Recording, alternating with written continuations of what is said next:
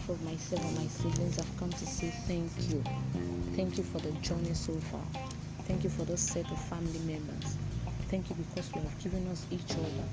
Thank you for how you started with us. Thank you for where we started from. Thank you for where we are now.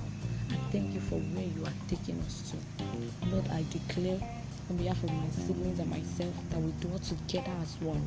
Together we work to bed forth your agenda over our family. None of us to be a tool in the hand of the enemy, but we will be representatives of the kingdom. The Spirit of the Lord dwells among us, will radiate the glory of God.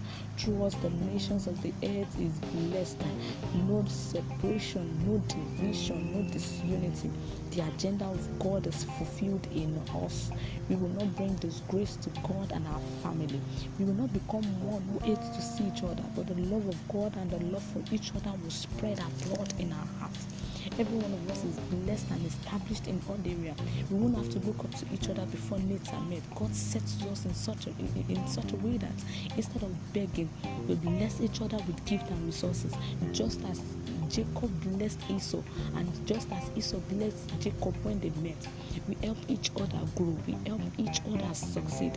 We rise to the institution of the world wherever God is sending us, whichever area God is calling us into to take over those territories for Jesus.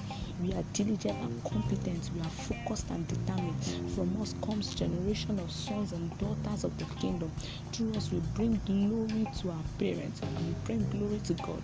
We are preserved from evil. We are marvelously helped by God.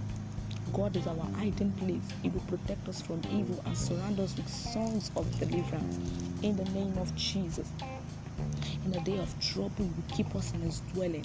He will hide us in the shelter of His tabernacle and set us high upon a rock. Then our head will be exalted above the enemy who surround us. The Lord will teach us His ways. He would preserve us. We suffer no shame. We are blessed. We have a blessed home, a blessed marriage, a blessed career.